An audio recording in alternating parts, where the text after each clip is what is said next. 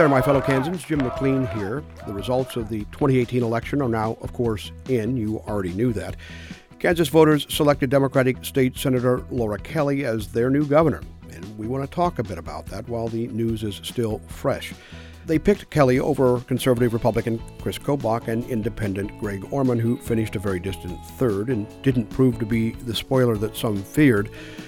But there were mixed signals in the results. Kansans selected Kelly, a moderate Democrat, to run the state, but they gave her a slightly more conservative legislature to work with. So, on this bonus episode, I bring my fellow Kansans editor Amy Jeffries over to this side of the microphone to talk a bit about the results. So, Amy, let's focus on that marquee race, the governor's race. The outcome was very much in doubt heading into Election Day, right? Yeah, it was in doubt. Well, uncertain, right? We knew someone was going to get elected governor of the state of Kansas, that's for sure. We knew that much. But the polls suggested it was a really, really, really close race, and that we really didn't know whether or not Republican Chris Kobach, the Secretary of State, the firebrand, polarizing figure, controversial guy, was going to win, or whether or not Laura Kelly, state senator, middle of the road, pumped in a Kansas sort of way, was going to pull it out. People were expecting a pretty late night, bracing themselves to be up into the wee hours. But the result of the governor's race was known fairly early. Why do you think that was? Well, yeah, at the end of the day, Laura Kelly had a victory party, and that party got started much earlier than people were expecting that it might. Let's let her explain it. There will be a lot of talk around America about the blue wave, but I don't believe that's what's happened here in Kansas. What happened in Kansas was a wave of common sense. A wave of bipartisanship.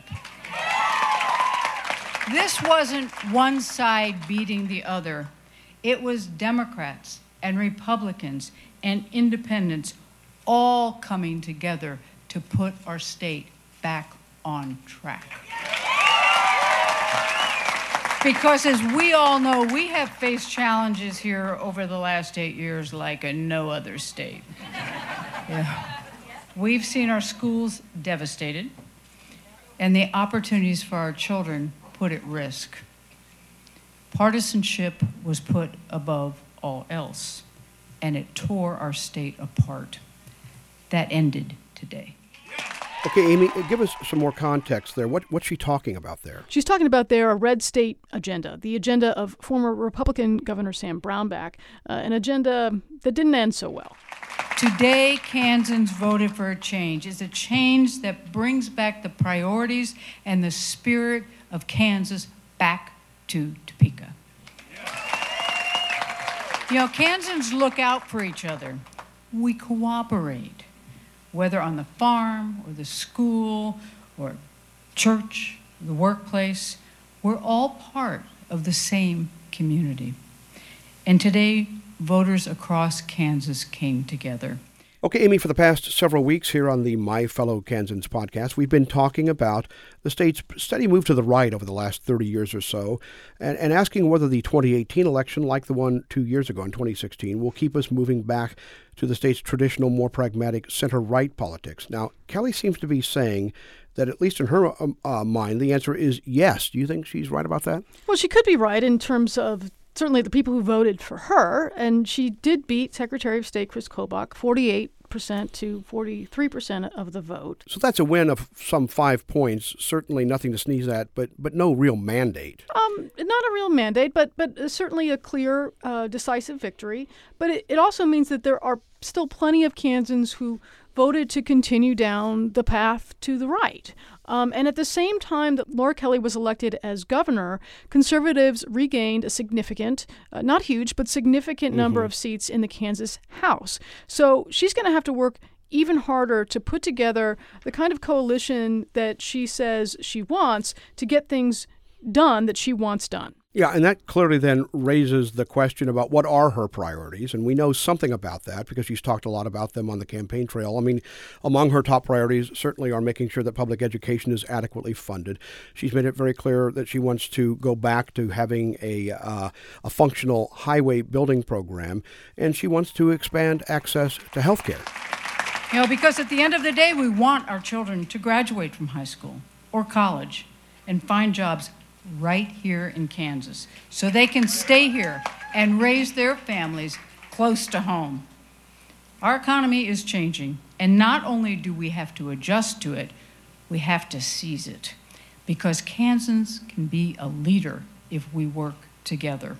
And so we're going to get serious about job training opportunities for our workers, programs that offer affordable and flexible to the schedules of working adults, so working men and women can pick up the skills they need to rise in the workforce, get that job that's been just out of reach, and earn a little more money for their families, and feel like they are moving forward.